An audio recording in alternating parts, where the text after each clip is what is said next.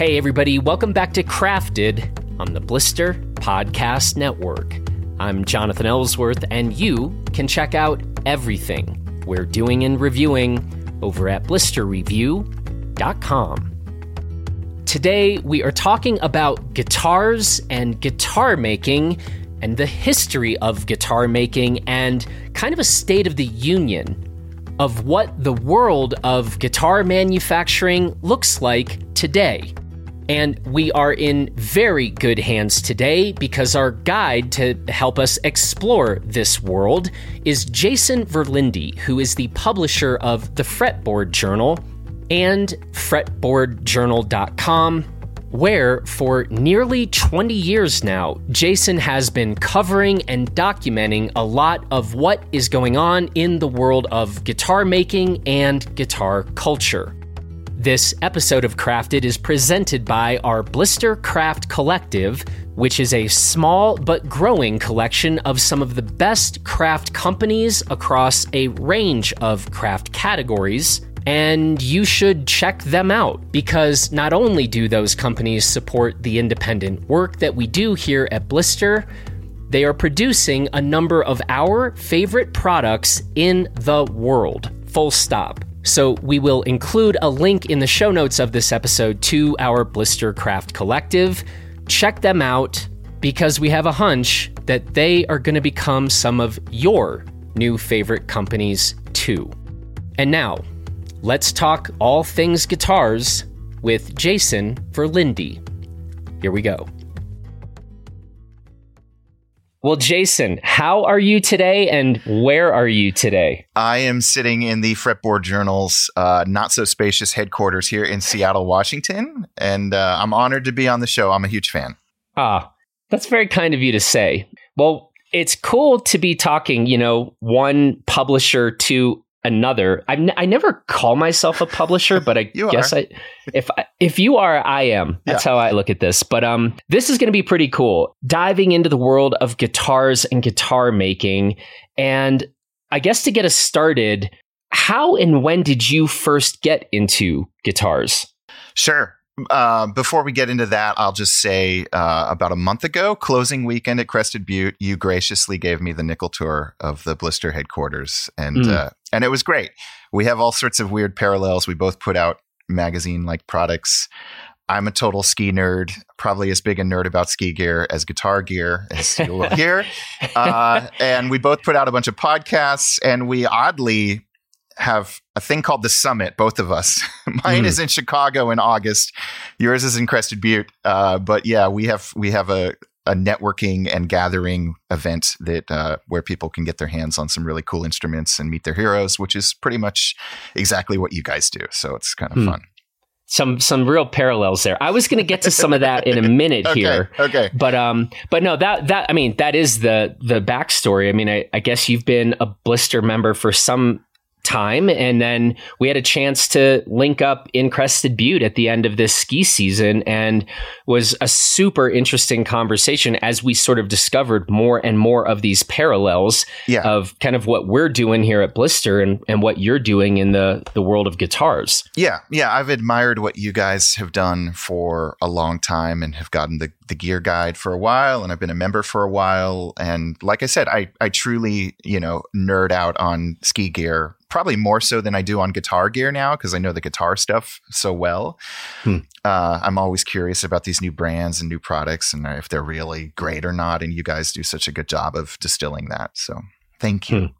From a we tend to like around here, there's levels of dorkdom and geardom and nerddom, right? And the fact that you put out a podcast called The Truth, is it The Truth About Vintage Amps? Yes, we do. Yeah. That is so next level nerdery.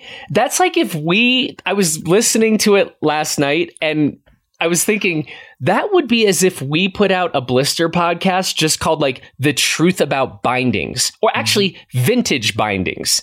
That's the most specific topic imaginable. You know what the Blister, the real Blister parallel would actually be like The Truth About Custom Boot Fitting. Because there are thousands of vintage Fender and Gibson guitar amplifiers floating around the world, played by world-class players as well as people who just have, an amp that they've collected in their house. And they all require some TLC and they all require some servicing. And finding the right person to do that job is trickier and trickier. And the guy that is the host of that show, I'm sort of the Ed McMahon, Andy Richter of the show, is this amazing national treasure out of Northern California named Skip Simmons, who I've known for years. And he and I talked for a long time about, how do we tap into your expertise? And ultimately we came upon this sort of like car talk for guitar nerds format where people send in questions or voice memos. He addresses them. I kind of keep the ship or the boat on the rails or whatever the saying is. And yeah, we've done like 114 of those episodes and people tune in from around the world. It's nuts. But yeah, boot fitting would be similar because it's sort of this weird dark arts where nobody really knows how it gets done, but when it's not done right and it sucks. And there's, so yeah, I don't know. But vintage bindings, maybe. I don't know. I don't know how many collectors, users of vintage bindings there are. Probably a bad idea. Okay, good. I wasn't looking to dive into that, but I was sitting there thinking, man, Jason is definitely out nerding us over here. Yeah, we get nerdy over here for sure. Okay. It happens. And I guess we're doing things a little bit out of order here. So there's the Truth About Vintage Amps podcast, which you just described. And then tell us a bit more about the Fretboard Journal. Yeah. So I started this magazine 18 years ago. It's a quarterly magazine dedicated to sort of guitar culture and the craftspeople behind guitars, great musicians. We have been called sort of the NPR of guitar magazines. We are not where you're going to go read about, the latest shred artists or a heavy metal act. But, I was inspired, as I think a lot of magazines were, by what Steve and Debbie Pesman created with the Surfer's Journal that's been going strong for decades. I know Mike Rogie from Mountain Gazette and Jeff Galbraith up at the Ski Journal and various other publications in the outdoor space, and not looked at that magazine and went, oh my gosh, like you can create basically a coffee table book a few times a year that isn't about, travel guides, gear reviews, like that actually interviews the people. And I kind of saw that magazine and immediately thought, like, I love guitars, but I hate guitar magazines. Why can't I do this for guitars? And I did reach out to them going on almost 20 years ago and actually sent them a note and said, I'll come work for free for you for a month. And they graciously wrote back, you can come for a day, And so I hung out with the Pesmans at the Surfer's Journal in San Clemente, California for a day. I flew down there and learned a lot and kind of got the lay of the land, and then was off to the races creating my own magazine. And here we are. Say a bit more about that. When you said, I love guitars, but I hate guitar media. Say just a bit more on that. Because that's fascinating, right? Like we have these things, these cultures that we're really invested in and passionate about. And that could be skiing, mountain biking, running, guitars, et cetera, et cetera, et cetera. But sometimes the kind of papers of record in these industries, we don't always feel like it is a good representation of the things that we love about the culture or the practice or the gear, et cetera. Yeah, I mean, most magazines, and I'm not speaking out of turn, like some there's a lot of great guitar magazines out there, but most of them are based around either reviewing and announcing new products because they're ad driven and the advertisers tend to be the gear manufacturers. Or they're announcing new albums from, artists who are actively recording or touring. And I looked at this universe and, we're talking pre-Spotify days. I've always had this like crazy, weird record collection. And I'd be like, well, how come I can't write about this other person who hasn't released a record in 10 years, but I listen to that record more than anyone else? And, going to the gear side of things, even back then, there were so many reviews for the latest and greatest products from all the major brands. It was sort of like, how about I interview the people behind these instruments? That actually sounds cooler to me than just writing about the specs of some new electric guitar that just came out. And so our focus from day one has always been, interviewing the craftspeople, interviewing the musicians that we love or that I love. And then just having fun with the format, having musicians interview other musicians, having craftspeople interview other craftspeople, having just beautiful photo essays of great guitar collections or workshops. It's sort of a different take on guitar culture than, what had been there. So that sounds, I was about to use the term like big guitar media, like Yeah. big oil. Yeah. That sounds very similar to what we see kind of in the outdoor sports world, where these things get so ad driven. So it's, the buyer's guides come out and every new latest, greatest thing is the best thing ever. There's never a new product that's actually worse than the old thing. Sure. I mean, and obviously that's exactly what we kind of set ourselves up against at Blister, when we started this thing 12 years ago. But so we're kind of seeing some exact parallels, I think, on that front. Yeah. I mean, we've never done the sort of, you guys are like the Cooks Illustrated of ski gear or outdoor gear in general. Like you guys will go and at no small expense, audition tons of gear and deliver kind of, unbiased opinions. We don't really do gear reviews in the magazine because there are, frankly, so many of them out now in terms of guitars, both in print as well as on YouTube. But we do try to corner the market on telling the stories behind the guitars. And that's kind of our jam. Yeah. Yep. How and when did you actually get into guitars? Sure. So I am, I'll date myself. I'm 49 years old. I grew up when college radio and all that stuff that was left of the dial and indie rock and indie labels like that. I really fell down that rabbit hole, punk rock and indie bands. Went to college, volunteered at the college radio station, got into music journalism, interviewing bands, and kind of, quickly realized interviewing a young band that has like one album under their belt, there's only so much you can talk about. Some of these folks just weren't well versed in doing interviews. Some of them just didn't have a lot of life history. And so you'd end up talking about the same things. But the minute you start talking about gear, it's kind of like with skiing or anything.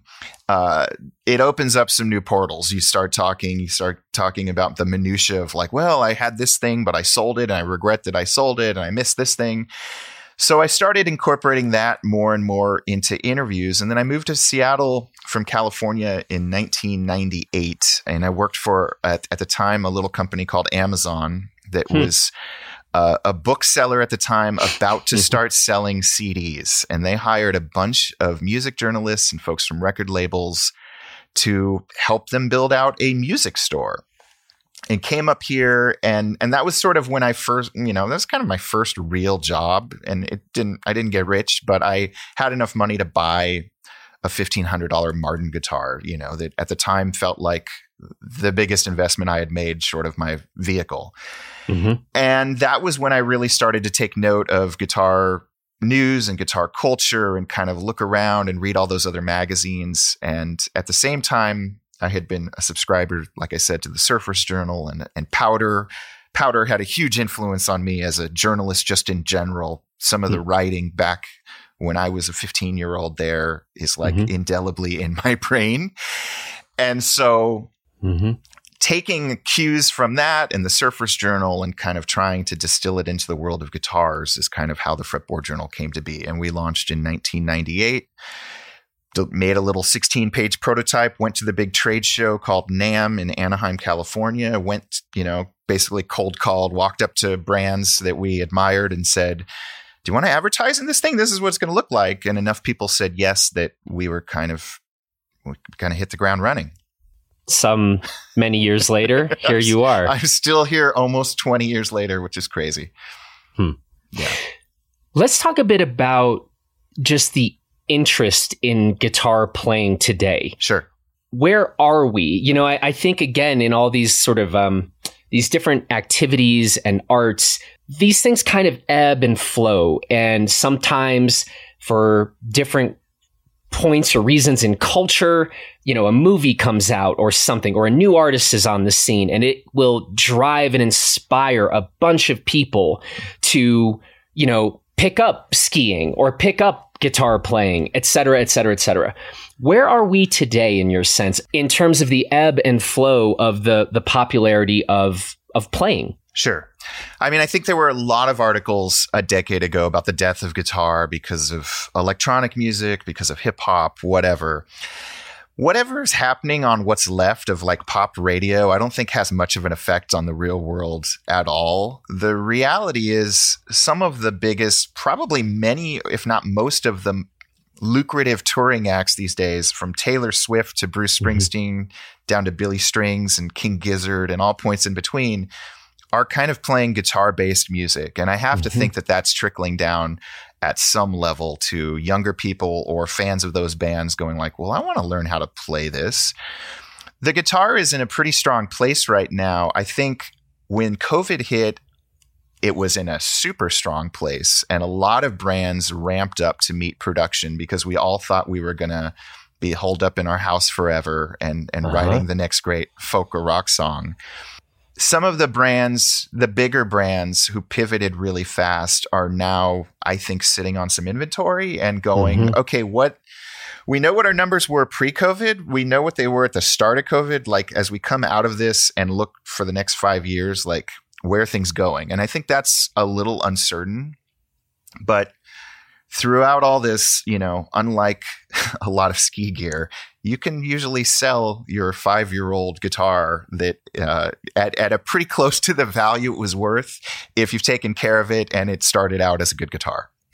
There is a very active resale market and people upgrading or downgrading or taking 5 guitars and investing in one great guitar that they really love that's going to carry them through their years. I think the guitar industry, like a lot of industries, is in a total state of flux all the time, but it's certainly not at a low point right now. And is there kind of the very common way in which people get into playing the guitar? Like, does everybody go buy a cheap ukulele? Like, is that the path? And then from there, they're like, this is pretty cool. Maybe or is it all across the board? Like, so for example, if thinking about skiing, not many people get like into skiing for the first time by getting into backcountry skiing. Sure. And if they do that, that's a real bad idea and probably a good way to die. But so what are like the inroads? How do people get into it? And are there sort of actual generalizations that kind of hold true, or is it just all over the map? It's a little all over the map, but the ukulele did have a huge resurgence there over the last 10 years. And that was, I think, a gateway drug for a lot of people into, well, I love this thing and it didn't take up much room. And now I'm going to get this slightly bigger object and some of the skills will translate over. I think our readership skews a little older. So we have a lot of folks who played guitar in high school or took it up and then maybe didn't take it up, and now they're in a place in their life where, they have a little bit more free time, maybe a little bit more disposable income, and they're buying, a starter guitar. Maybe they're learning online. There's so much you can, I'm trying hard not to make too many comparisons between ski industry and guitar industry, but let's do it. The guitar media landscape right now is so YouTube focused. You could learn anything you've ever wanted to learn on YouTube for free if you're willing to go down those rabbit holes and spend the time. There are some fast tracks where, a lot of the YouTube videos will then say, and if you join my Patreon or pay me, I'll send you the tablature or the notation or whatever. But you can learn so much online right now. And so there is a whole group of younger players and older players taking it up for the first time who got a guitar into their household and have pretty much self-taught themselves through online instruction portals or through YouTube. And that's kind of a new thing. And usually it starts with a song that you love. And a lot of the world's greatest songs are not that hard to play. 3 chords is pretty much what the bedrock of a lot of rock and folk-based music. And from there, you might start taking it on trips and playing it around the campfire for your family. You might find some friends who you want to jam with. You might go into more and more difficult territory in terms of like, music and proficiency. But yeah, the online space is huge right now for music. And there are a bunch of apps too. I don't really use any of the iPhone apps. I stare at my iPhone enough doing non-guitar related things. Right. But yeah, right. you could very easily teach yourself how to be a pretty great player just off free YouTube videos right now. One more question just about sort of where the guitar market is, I guess, today. If we think a little bit about, first of all, do you recognize ukuleles? Like in the guitar world, are we allowed to be talking about ukuleles, or is that like verboten? And like, that's a different thing. We do not acknowledge that. I am insulted and you're about to hang up on me. No. If you knew 20 years ago how many debates my business partner at the time and I had about, should we call this thing the Guitar Journal or the Fretboard Journal? Like, we went back and forth, and we ultimately went Fretboard because we could talk about ukuleles, we could talk about mandolins, we could talk about banjos once in a while, because there is so much cross-pollination.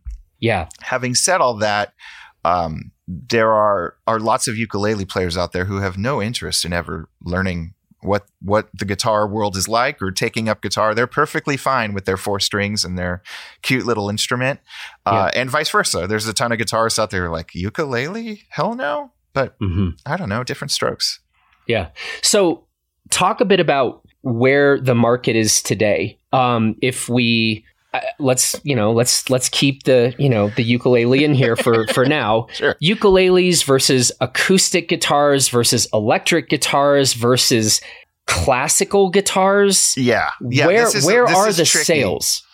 Yeah, this is tricky. This is a bit like trying to give a state of the union for the Nordic ski industry, the alpine ski industry, and snowshoes at the same time. But just to paint broad strokes, there are nylon stringed classical guitars like what Andre Segovia would have played that are very tradition based. And there's some technology in there too. That's sort of its own universe. We don't really address a lot of that. It's its own. They have their own magazines. They have their own websites and forums. They look from 20 feet away like an acoustic guitar that you would see Neil Young or Bob Dylan or Billy Strings play. But construction-wise and in terms of the strings, it's all different. Steel string acoustic guitars, that's what most people think of when they see a folk singer playing an acoustic guitar. That's a big part of our world. And then moving into the electric world, you've got what you've seen Slash play, you've got that whole universe, as well as like Telecasters, what you've seen Buck Owens play. And I'm quickly getting nerdier and nerdier as I speak, and I apologize to anybody. I don't want to lose anybody, but you have these iconic big brands on both the acoustic and the electric front. The biggest acoustic brands are, Martin guitars, Gibson, Taylor guitars, relatively new as this industry goes, although they've been around for almost 50 years. And then, on the electric side, Fender and Gibson, I think, are probably the 2 most well-known guitar brands imaginable. When you picture an electric guitar in your head, it's usually one of those 2. And those are sort of the biggest, they have the biggest slice of the guitar pie. But then going down a level, you get to these really interesting smaller mid-sized factories like Collings Guitars, which is based in Austin, Texas, maybe 40, 50 employees. They might make 1,000 guitars a year, whereas a Taylor guitar, Martin guitars might make 150, 200,000 guitars a year. They're just running all the time. And then even going down more or up the totem pole, maybe, you have all these individual builders who maybe make 10 instruments a year that sell for $5,000 to $20,000 a piece.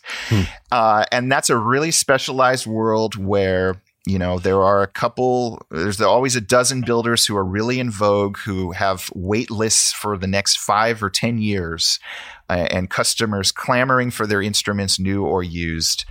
And then you have a lot of people who are building instruments, as a hobby, or they build a few instruments a year, and then their primary source of income is doing repair work.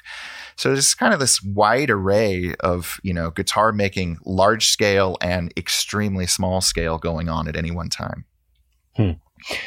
So Is it the case, just to help us understand the landscape today in terms of manufacturers, so Fender and Gibson, are they like far and away the two biggest? Or is it the case that, there's a number of manufacturers that might be still doing kind of higher volume, but Fender and Gibson aren't controlling, 80% of the market? No. They're not controlling 80% of the market. And there are a lot of, bigger brands out there that maybe aren't considered, like the Harley Davidson heritage brand like Fender and Gibson are. But yeah, you've got Paul Reed Smith, you've got Peavey, you've got Ernie Ball, you've got Yamaha making guitars at, incredible volume and at an incredibly high level. And so there are, these sort of more mass market guitars. And the craziest thing is, the Fenders and the Gibsons, you can buy a $500 guitar from them, but you can also buy a $20,000 guitar from them. And sometimes they're made in the same factory. Often they're not. But yeah, it's just a wide scale. And among, self-described guitar obsessives, are they typically moving toward the boutique manufacturers, or are they still proud to own a Gibson or a Fender, as well as perhaps some boutique makers as well? Yeah, that's a great question. Again, like different strokes for different people. There are a lot of people out there who, there's sort of, as cool as it is to be able to buy a, high-end guitar off your local, from your local guitar store, there's also this whole segment of people who, think older is better, and that vintage guitars, from the quote-unquote golden era, whether that's 1930s for a Martin guitar, acoustic guitar fanatic, or the 50s or 60s for an electric guitar fanatic who's looking for like the Gibson that they will hang on their wall proudly. There's all those segments. So there's often a kind of crossroads where people who've got into guitar, they maybe bought a nice, maybe $500 to $1,000 guitar. They're going to either upgrade to a fancier new guitar that does something better than their current instrument, or they might even go further back in time and say, I've always wanted a birth year guitar from 1974, or I've always wanted a 50s Gibson Les Paul. Some of these things get very price prohibitive, and you're like mortgaging your house to be able to afford some of this stuff. But some of it's attainable. There are also plenty of people who just, we're happy with one instrument, and then they get infatuated with the music of Django Reinhardt and decide that they need an archtop style guitar because they really are into jazz right now, or whatever is missing from their quiver. It's so much like skiing. Yeah, I see the kind of, well, as you're talking though, I'm wondering to myself, is this like skiing, or is this more like watches and watch collecting, right? Because skis, if we're talking about actual performance, whether you're a backcountry, skier, and so you really care about uphill performance, or, you're somebody who cares about downhill performance, the fact is today's gear, meaning gear produced in the last 10 years or newer, and in a lot of cases, gear produced in the last 5 years, that stuff is going to outperform anything older. So that's not exactly, I don't think, or this is turning into a question here. Yeah. How much of it is about the performance versus, like in the watch world, vintage watches is a huge thing, and people want to own these things, but for different reasons than actual performance. Sure. Yeah, I mean, there is a little bit of that watch collecting thing. You can get a perfectly great, playable, has no issues, great guitar for $700 or $800, acoustic or electric, that will serve almost all of your needs, if not all of them. So there is a little bit of that collector thing that kicks in. On the new guitar front, especially with these, a guitar maker is often called a luthier, which comes from the word lute maker. Not a lot of lutes floating around the music scene these days, but somehow that word. Should we start up the lute journal? No. We got in our next project. circulation of 2. We printed it at the Kinko's, or I guess they're called now FedEx. But yeah, I mean, as you look at sort of the modern guitar movement, the makers who are building stuff today, I think a lot of people find guitar makers that speak to them either aesthetically or maybe their heroes have played that instrument.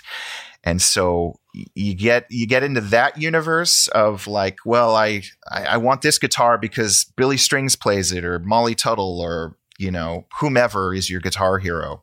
Mm-hmm. You also get into the world of, you know, again, we're kind of jumping all around, but guitars are very visual things. Sometimes it's the wood and the appointments and the visuals that speak to you.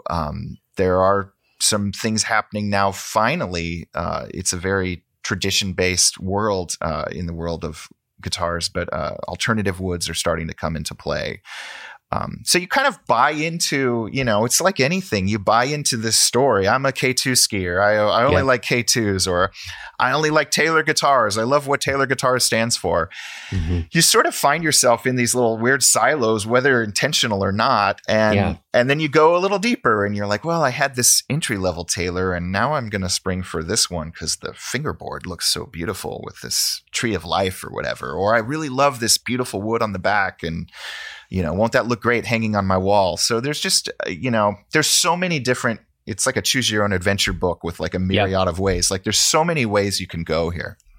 So let's really back things up here and talk a bit about the history of guitar making, you know, as a way to get some context to then talk more about, you know, guitar making today and what's happening. But I mean, this has to be one of the oldest instruments in humankind, right? As I was thinking about this, I'm like, okay, I'm going to guess the drum maybe was the first instrument outside of like the human voice. Yep. So here's my off the cuff. I didn't look at any Wikipedia pages or anything here, but like we had the drum. Yes. I'm going to assume that preceded the guitar. But the guitar is got to be one of the first and most ancient instruments developed. No? Yeah, I mean, I am not the like early guitar history expert. There's an incredible museum in Phoenix, Arizona, the Museum of Musical Instruments, that folks should check out if you really want a comprehensive. If you ever find yourself in Arizona for any reason, like go to that museum. But yeah, I mean, I think the guitar, you know, if you Wikipedia it probably says it's thousands of years old. And that probably is the lute or whatever the previous incarnations were of a piece of wood with string strung across it. I think, you know, there's a Stradivarius guitar, you know, Stradivari, the famed violin maker made guitars. Those guitars wouldn't hold up to the way people play instruments today, and they probably wouldn't. I know they wouldn't hold up to the strings that people use today, which are much higher tension, you know, steel strings. It's a totally different beast. But most guitarists, you know, one of the pivotal moments is like 1833. It's like on every headstock of every Martin acoustic guitar. That is when Martin guitarist Christian Frederick Martin started building instruments in New York, New York. Eventually, he moved to Nazareth, Pennsylvania, which is where Martin guitars are still produced. If you ever find yourself near Nazareth, Pennsylvania, which I know is not really near much of anything, the Martin Guitars factory tour is a real eye-opening experience and will blow anyone's mind, whether or not you're an instrument person. But yeah, that's one of the pivotal, you know, things that happened. And so Martin Guitars throughout the 1800s made instruments on a small scale at their factory. These were kind of instruments that would be played in like parlors when people had parlors attached to their house. You know, there's these sort of like weird words that we still kind of use, but not really. Yeah. And it wasn't until really the 1920s, the 1930s that steel-stringed acoustic instruments, and then later with the advent of electricity and amplification, we get into electric guitars. But that's really a Martin guitar from the 30s is largely the same, although worth exponentially more than a Martin guitar made this year. A lot of the design is the same. A lot of the woods, at least from an outward appearance, look the same. That's really the 1920s, 1930s is when we start to really see sort of the quote unquote modern era of guitar making come into play. Sum that up for me for just a second. So 1833, kind of a definitive point in the history of modern guitars. Sure. We have stuff going on there, but then this next moment, the 1920s and 1930s, what shifted for us then? Oh man, this gets so nerdy. Good, but that's what, dude. That's what we do. You're acting like you don't know what we do here. So believe it or not, in the 19-teens, in the 1920s, the most popular instrument to play, maybe piano. We'll talk about stringed instruments. The most popular fretted instrument to play was the mandolin.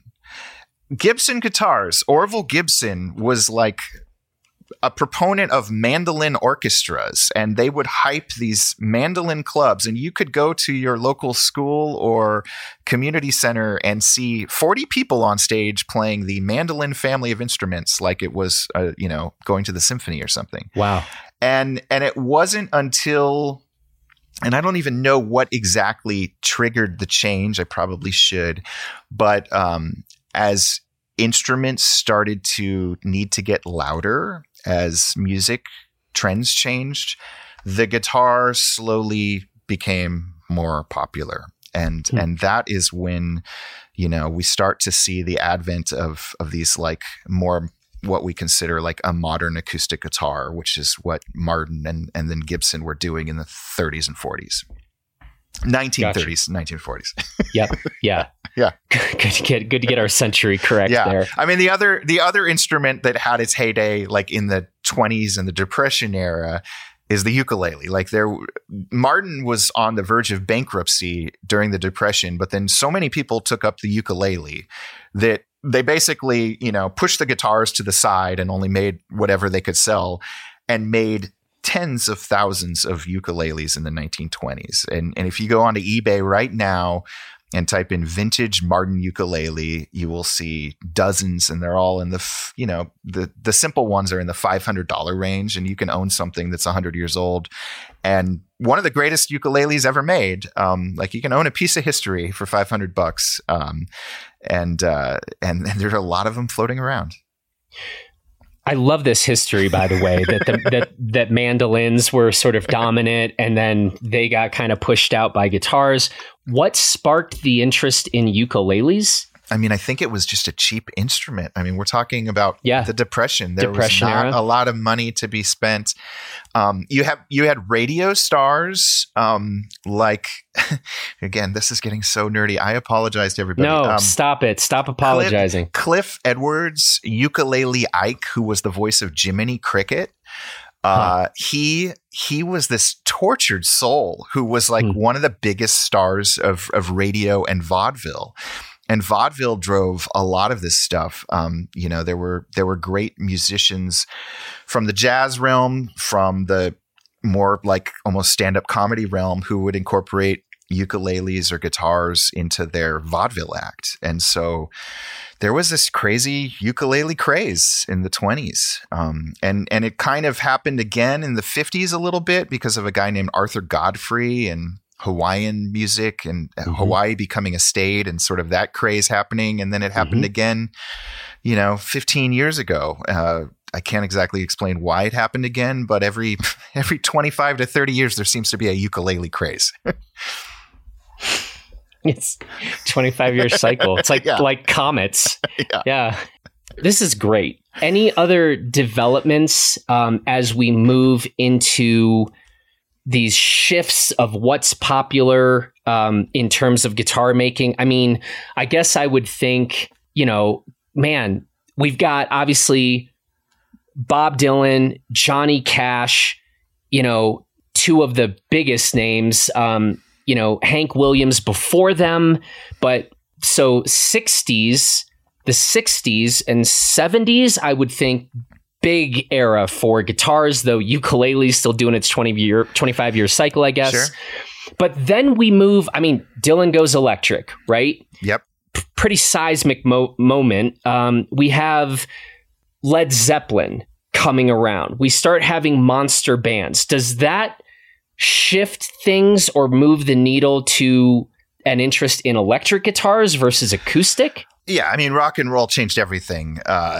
Electric guitars, took over. And then, obviously a lot of those bands also played acoustic. But yeah, electric guitars had a lion's share of attention for a long time because rock was so prominent. And then there was this thing called disco that happened. Disco almost killed a lot of guitar companies. Those were an incredibly lean time. And I think the thing that actually kind of brought the guitar back into resurgence was like Eric Clapton's Unplugged was a huge pivotal moment for modern guitars and guitars in general, because people were like, oh yeah, you can make beautiful music on an acoustic guitar. And they kind of forgot. And now we're kind of in this place where it's, the guitar universe is kind of split 50-50, I feel like. I don't know the exact numbers from the industry studies, but at least the way I view the universe of guitars right now, it's sort of like there's the electric side and the acoustic side, and we're all kind of copacetic, and we try to cover a little bit of each in our magazine. Man, I would have guessed, if you said today, where is the market in terms of acoustic versus electric, I would have guessed way bigger on the acoustic side than the electric side today. But you don't think so in terms of just sales and what people are actually purchasing?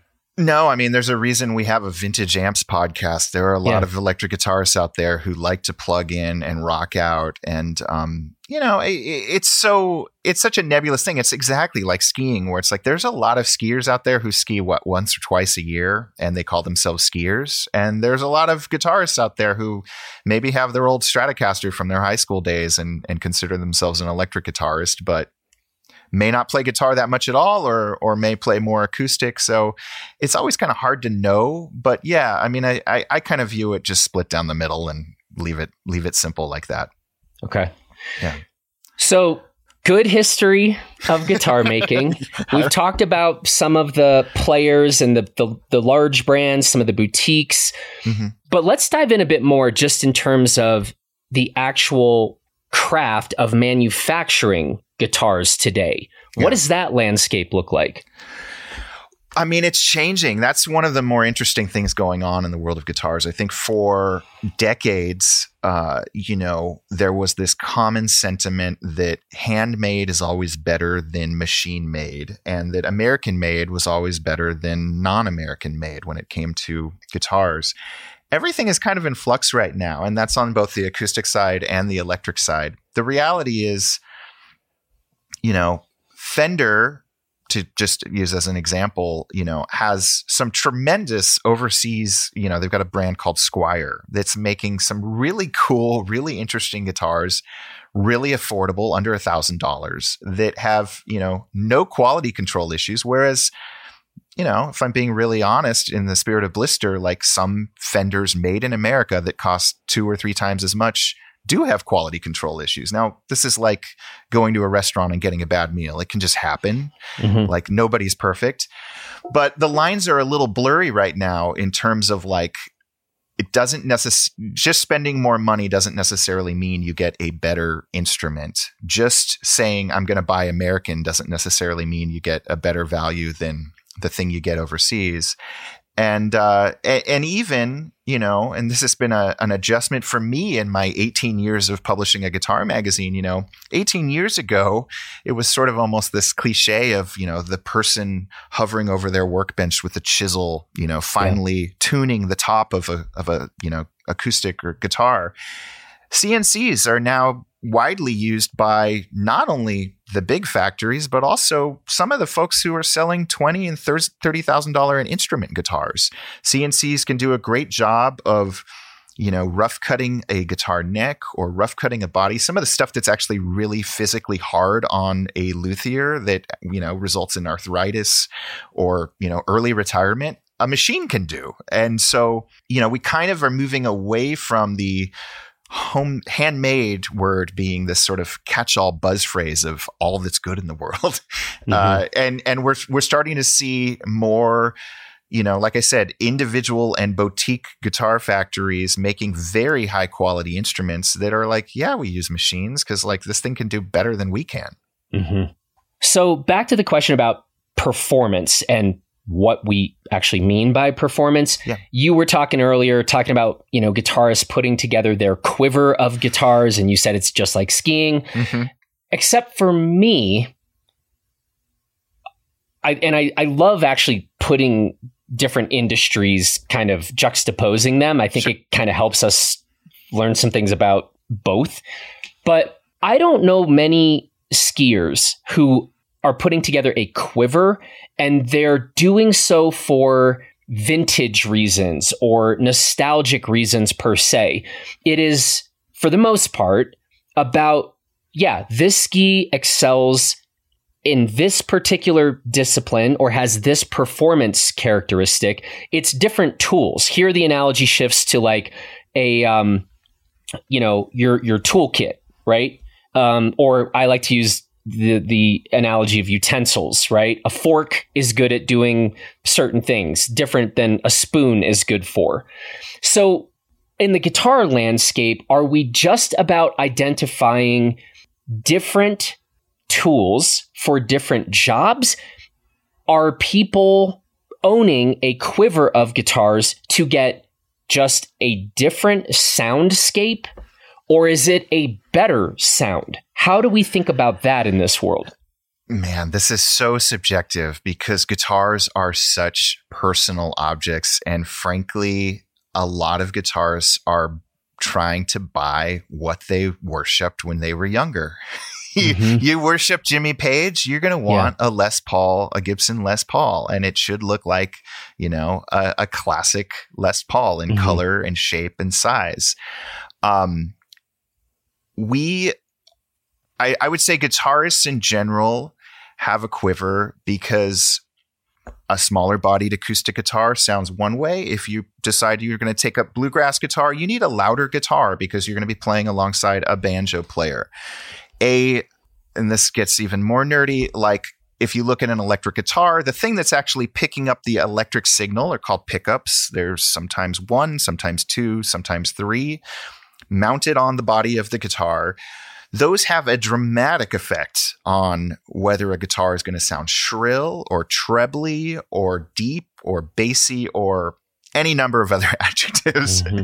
And so depending on if you are playing heavy metal or you're in a country band, like your needs become dramatically different. And it's not even about the shape of the guitar. It's about like what's going on with the wiring and the electronics of that guitar.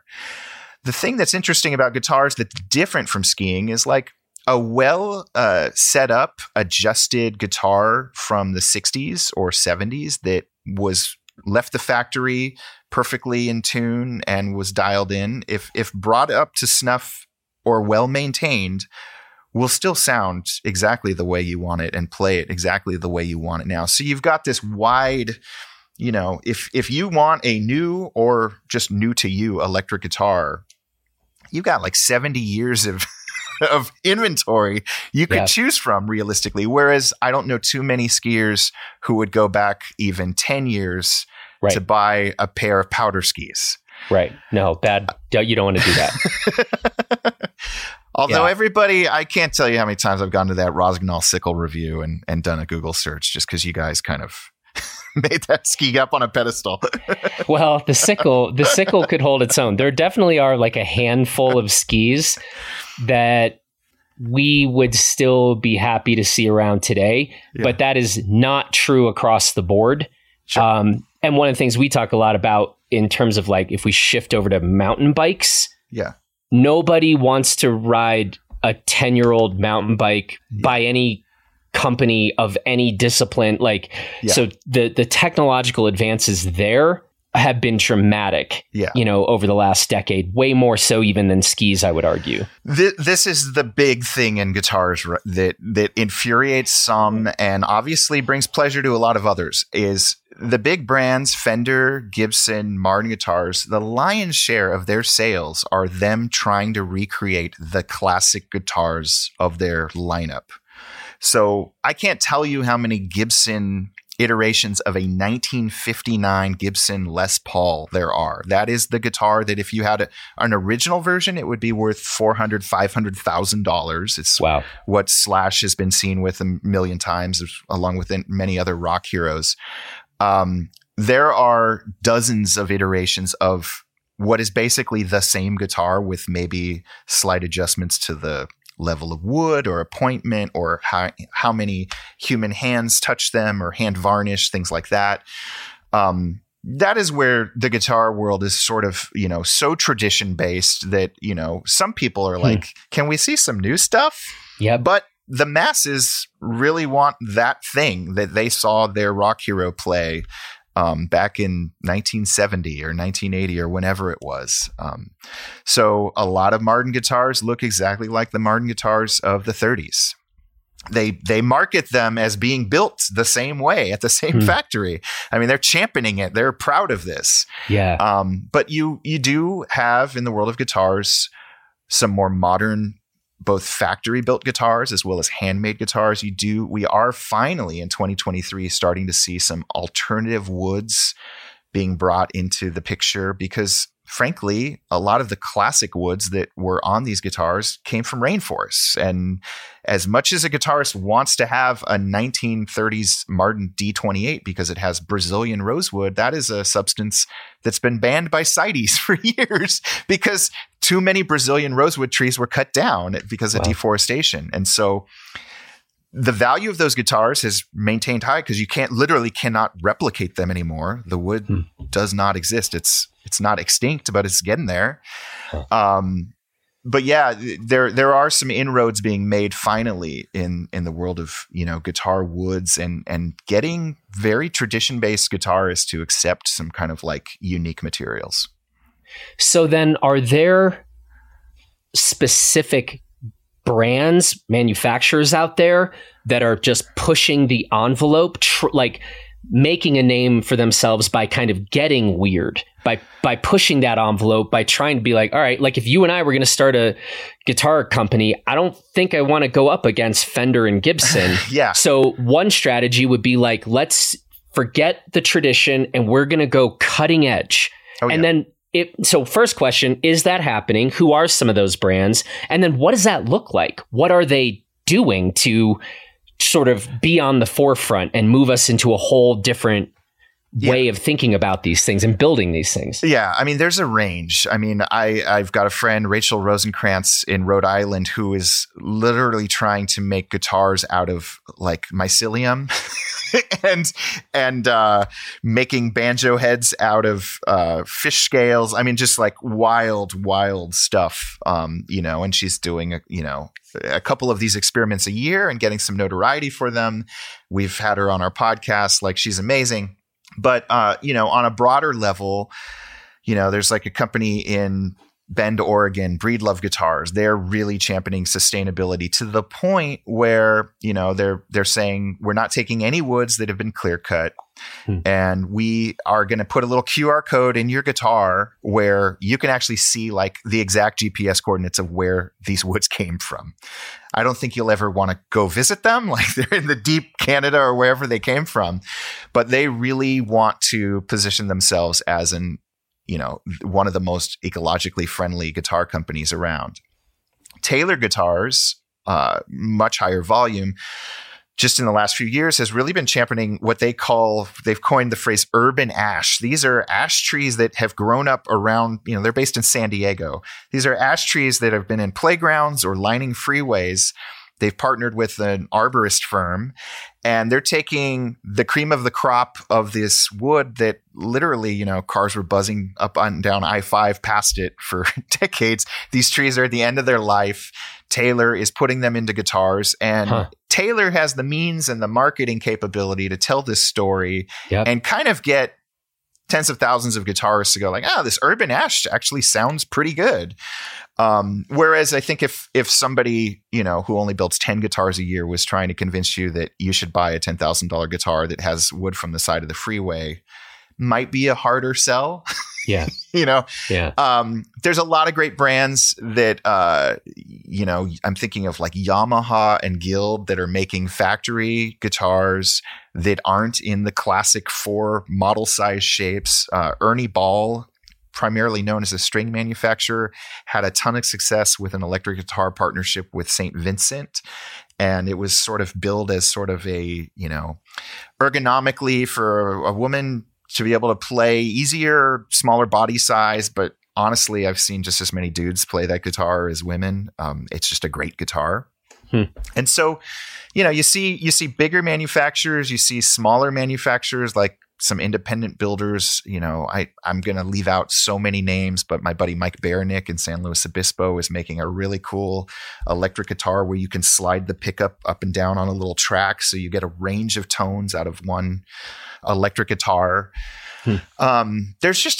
It's a really, embarrassingly great time to be guitar shopping right now because every color of the rainbow, every flavor you could ever want is available to you. Is there a specific boutique manufacturer that you would identify that's sort of really broken out or broken through and is kind of the hotness right now? And kind of maybe second question, and that might actually make it into that higher volume world? Those are two different questions, but maybe I'll start with the first. Is right now, would you say, God, these of people who really know and obsess about these things, this particular company is so hot? Yeah. Here's the thing with guitars and maybe with just every industry. I haven't really thought about this, but it's not easy to go from being a one-person sole proprietor company to having multiple employees. But there is sort of this ceiling where, Collings might have 50 employees. They make amazing guitars. But then to go from 50 to 500 employees or 1,000 employees, that's such a bigger jump. You can go from 0 to 40 employees and still kind of be a sole proprietor and not take on investment money and just sort of grow organically. And if you're good and you're in the trenches long enough, I mean, we've seen that happen with ski brands. We've seen that happen with all sorts of great things. But the minute you go from being like a great guitar maker who has employees to being sort of a great business person, that's sometimes a whole different skill set. And so there is this sort of barrier. I think Paul Reed Smith, in Maryland, is one of the few people who went from building guitars by hand, handing them to Carlos Santana and all these rock stars and kind of getting a name for himself to ramping up to where they now have hundreds of employees and a huge factory. But there are a ton of great smaller companies that were started by actual guitar makers doing interesting things. My buddy in Vermont, Adam Buchwald, who runs a company called Circle Strings. He made guitars one at a time as Circle String Guitars Forever. Trey from Fish is playing a Circle Strings guitar now, and that's his guitar when you go see a solo show of Trey Anastasio. Adam decided that he had the guitar ability and know-how and the staff to make a lower end model of guitars. So he's got a model called the Iris. There's actually several models, but the imprint is called Iris. And he's making a great $2,000 to $3,000 acoustic guitar, largely handmade in Burlington, Vermont. Wow. With a very small staff.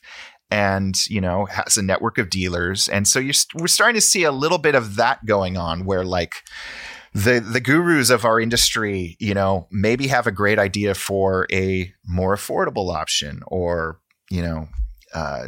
maybe an entry level guitar. And honestly, Adam's instruments are incredible. So that's kind of a cool thing. On the other end of the spectrum, we just did this whole story and podcast series and some videos around Yamaha, which is this behemoth of industry across several different industries, they've always made a great affordable guitar, a great mass market. A $600 or $700 Yamaha kind of is maybe all the guitar most people ever need. And it's, it may not be as sexy as having a Martin or a Gibson on the headstock, but great guitar. They hired an individual builder based in California named Andrew Enns to basically try to compete with the Collings and the Martins of the world at the $3,000 to $4,000 or $5,000 price point of like making an ultimate bluegrass guitar. And so they had one guy in California make all these iterations of like, what would the Yamaha classic dreadnought guitar look like? Years in the makings of him sending guitars, making his version of a perfect guitar, sending it to Japan, them trying to clone it back and forth. And they finally just announced it and started selling it this year at the big trade show, NAMM in Anaheim.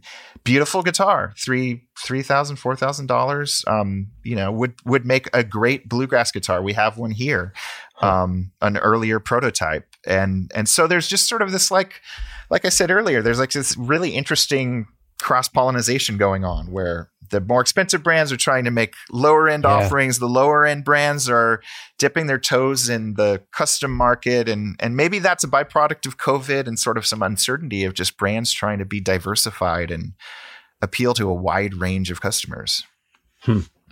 So this is helpful. You're kind of setting out a range of prices for us. Oh, okay. And I think that's pretty interesting. So like,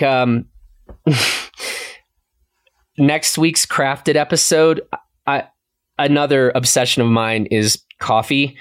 And I'm fully in the weeds on this. And we're next week talking about coffee gear and espresso makers.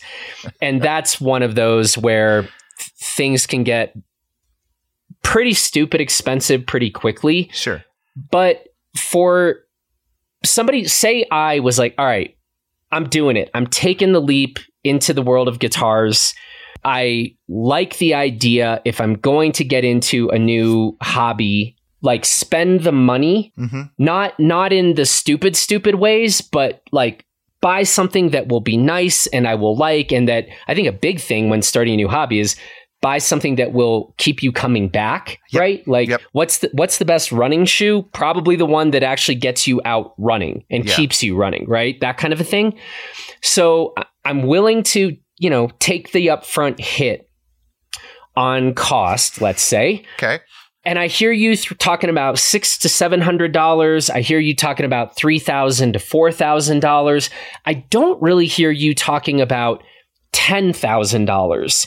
If we're talking about 10,000, 20,000, now it sounds like we are in the rarefied air of, you're either buying something historically significant or, we're doing really rare materials. But you wouldn't be suggesting to go spend 10 or 20K for somebody like just getting into the hobby and the discipline. No, I mean, those guitars exist. And if you want to do a follow-up episode of like what makes a $10,000 or $20,000 guitar worth that much or more, including just the new ones, we could go really deep, and it's kind of a fascinating world with all sorts of crazy twists and turns. But yeah, I mean, I think, playing a guitar is, for a lot of people, especially starting out, it's not easy. It requires practice. It's like, I wouldn't want to learn how to ski now at the age of 49. Like, it's hard at first. It helps if you start when you're a kid. Like, let's be honest. Yeah. So you want to find something that's just going to bring you joy, whether that means it brings you joy because you didn't go into debt to buy it, or you look at it and you just smile. I think one of the best things you can do is, go to a guitar store, a real one that is staffed by passionate people, as with ski gear or anything, and get your hands on a lot of instruments and just see what speaks to you. And that could be the way that it actually is like voiced and the tone of the guitar and how it sounds, or just how it feels on your hand. Cause neck shapes are completely random and different. I mean, there are known shapes, like a C shape or a soft V.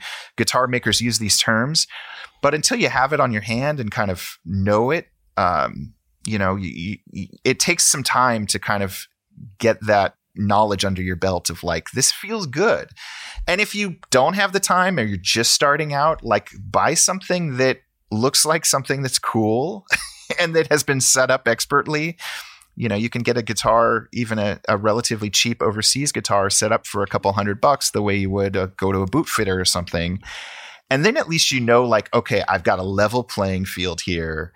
I have everything under me right now to learn a song. I have no excuses, and I'm just going to hammer at this, Mm-hmm. Yeah. Was that your best advice kind of for anyone listening to this who was like, maybe I should pick up a guitar and start trying to play? So was that, I mean, I asked, I asked just because I asked you about my specific case, but is that kind of your general advice? Yeah. If you are just starting out, I wouldn't go necessarily lower than $500. I think you're going to be facing a little bit of an uphill battle in terms of playability and intonation and stuff. There are exceptions to that, but yeah, between $500 and $1,000, you can get a great acoustic or electric guitar that, will serve you well until you're playing gigs at the local coffee shop or whatever. I mean, it might be all that you ever need. And you probably, as with ski gear and everything else, will end up getting a second guitar or upgrading at some point, but you could just do great with that guitar as well. It's so funny, not to make another ski aside, but it's so funny how relative these things are. I'm throwing out these numbers. I'm not rich. And I'm like, $500,000 entry-level guitar. At the same time, I've had bookmarked on my browser a pair of $700 skis where I'm like, do I really want to spend $700? I don't think I've ever spent $700 on a pair of skis, and I love skiing. I tend to buy stuff off TGR or at clearance, and so it is funny how relative this stuff is. But maybe keeping that analogy going with skiing, you're saying, starting out, you suggest kind of $500 to $1,000, but that would be for a new guitar, not a used. So if used as well. I mean, I think that is the sweet spot of like you can get a great used guitar in that range. You might get a little bit more guitar than if you were to buy new, because like a secondhand Taylor guitar, obviously, it's like taking a new car off the lot. Like it loses a little bit of its value, but that's still kind of a great range. But so my point though was, you're saying your $500 to $1,000, that's for looking at a second-hand guitar, not a brand new guitar. No, you can get a great guitar for that price range too. That's brand new. Brand new. Okay. Yeah. That's your range. I mean, it may not be, it may not have the greatest woods. It may not. And again, this is all so subjective. These woods look beautiful to any of them at any range. But it may not have the most exotic woods. It may not have a solid, we're talking acoustics, it may have a laminated back instead of a solid one-piece back. But you can get a great guitar for under $1,000 these days. It's an embarrassment of riches. Last question. Yeah. Who are your guitar heroes?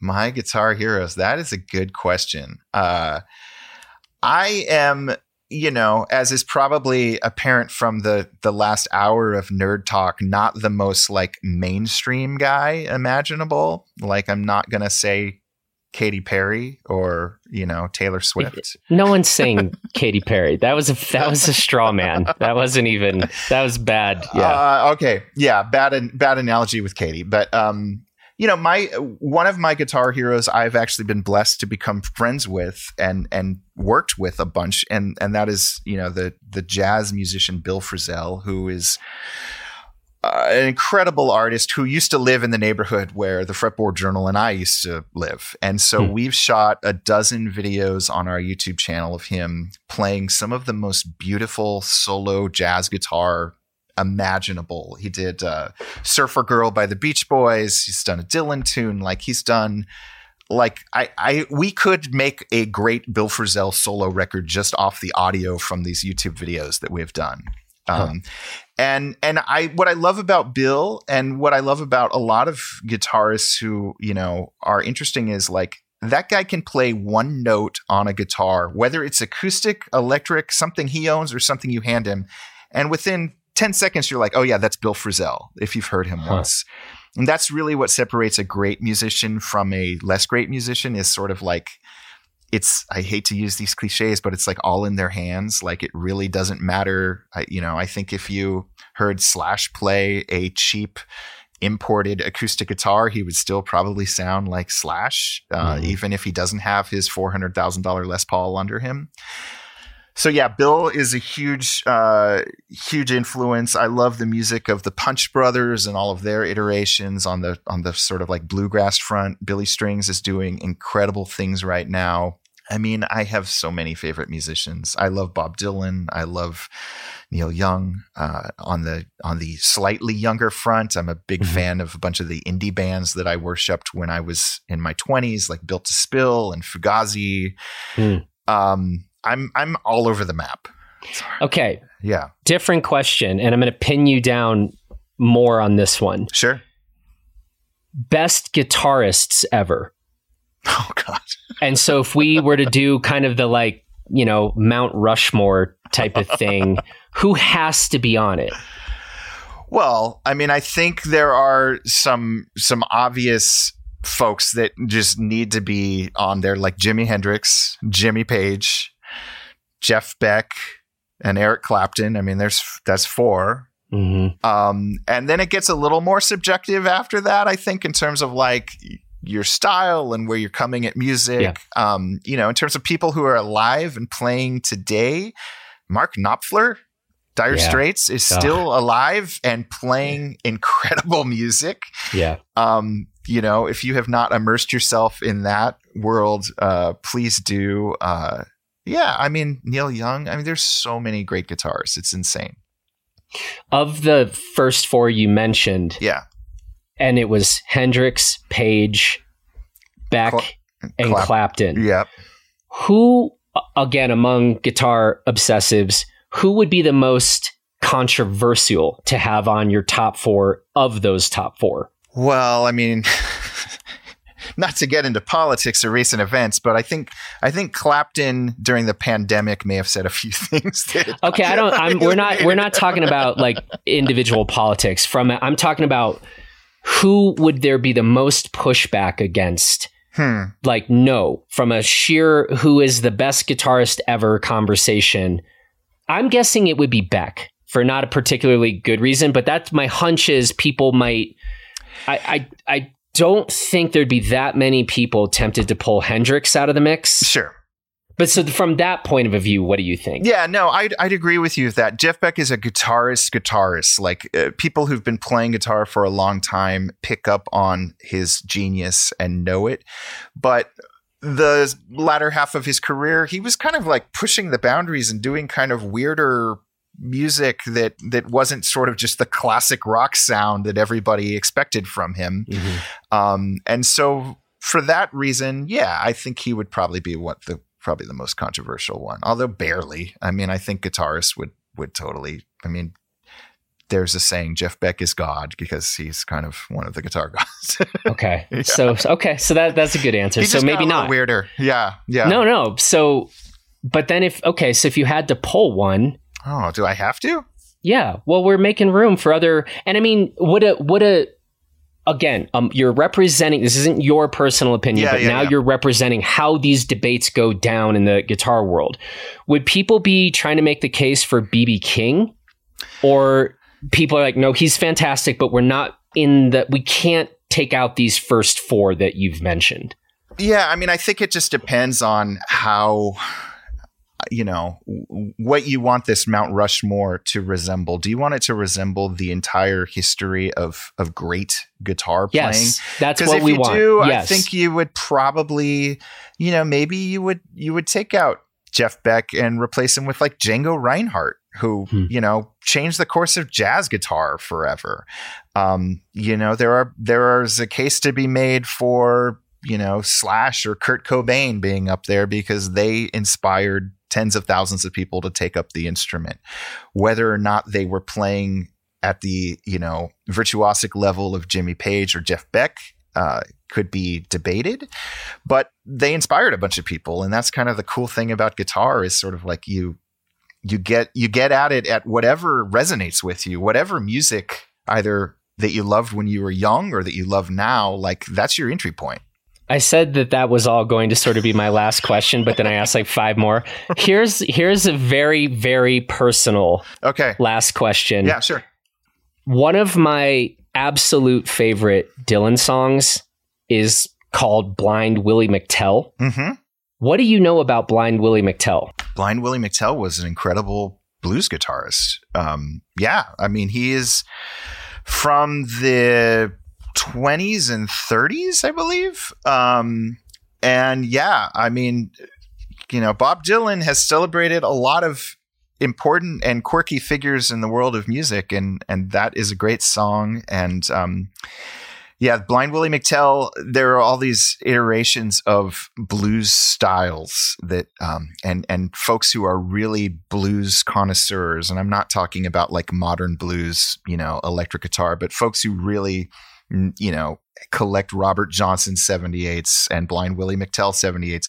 There's all these different styles, and Blind Willie McTell played a style called Piedmont blues, which was kind of an offshoot of, again, we're talking like vaudeville ragtime, and it was very like syncopated guitar, which means like your right hand is doing some intricate stuff, even though it doesn't necessarily sound like it's doing complicated things. And he's one of the greats. Yeah. I have, in my, you know, brash days, back when I was brash, unlike now, you know, I've tried to make the case that that's the greatest blues song ever. Dylan's Blind Willie McTell. And because I think the conceit of it is so, you know, basically, and everyone should check this song out. It kills me. And I actually saw Dylan. I've seen Dylan a lot. Nice. I don't know what a lot means, but like 20 times. Mm-hmm. And I was at a concert at Berkeley, UC Berkeley. And the opening notes of Blind Willie McTell are so sort of decisive and recognizable. He played that song at Berkeley, and this is not a song he trots out very often. Mm-hmm. And I lost my freaking mind. Like, that goes down as one of my favorite musical experiences of my life. And I swore loudly, like, you know, holy, and everybody around me kind of turned, because I don't even think people there sort of were very familiar with that song. But the idea of the song, right, and why I think it's got to be in the running, for me personally at least, is one of the greatest blues songs ever. It's the conceit is like, things are so bad now that, and we don't even have a Blind Willie McTell around to put it into proper context, exactly how bad it is. And I don't know. That's just always been one of my favorites. And you have no idea how lucky you are to go to a Dylan show and get exactly what you were your heart was set on, because you know, that is an artist who has been defying predictability for his entire career. Yeah. And many have gone to a Dylan show and said that was revelatory, and just as many, if not more, have at least recently have gone like, what the heck was that? You know? Yeah. So for him to play your song is like the coolest. Congratulations. Yeah. Hey man, I should let you get back to your day. Okay. What a fun conversation. It's been really cool to get to know you, and then to learn what you've been doing in this world. And yes, some of the sort of parallel tracks that, you know, you've been doing at the Fretboard Journal, and kind of our approach to things at Blister. And this has all been really fun. And I really appreciate all the information and kind of the education you've provided today. I think we will need to do this again at some point. Anytime, if anybody out there has any questions, like, I can steer you in the right direction, reach out to me. And yeah, I'm a huge fan. I'm happy to help however possible. And we should say, first of all, the Fretboard Journal is a beautiful, beautiful magazine.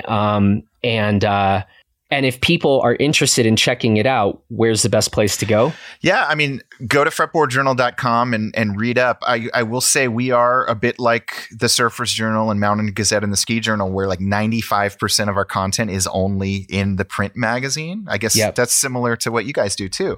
But we do have a ton of podcasts people can check out for free. We do have a ton of videos that are, featuring many of the people who show up in our magazine, and we do have some online articles. But yeah, fretboardjournal.com is how you can subscribe to our print magazine if you want it. We are also carried at a bunch of guitar stores around the country.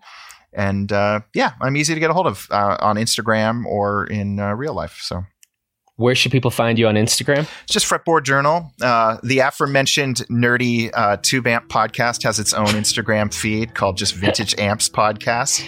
But go to Fretboard Journal at Fretboard Journal and you'll get a sense of all that we're up to.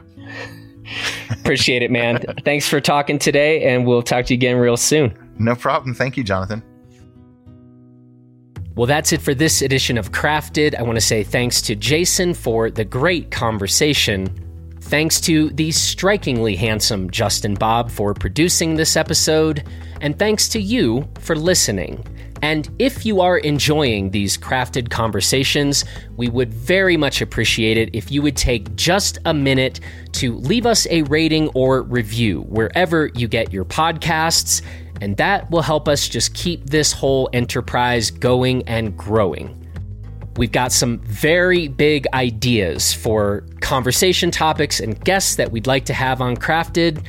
So yeah, let's do this, people. Leave us a rating or review if you're appreciating these conversations, and we'll keep exploring all of these fascinating aspects of the craft world. All right, thanks everybody. Take good care, and we will talk to you next week, because we're going to be dorking out hard about coffee gear with ON3P Skis founder, Scott Andrus. He's a coffee psychopath. I'm telling you now, you don't want to miss it. All right, everybody. Bye-bye.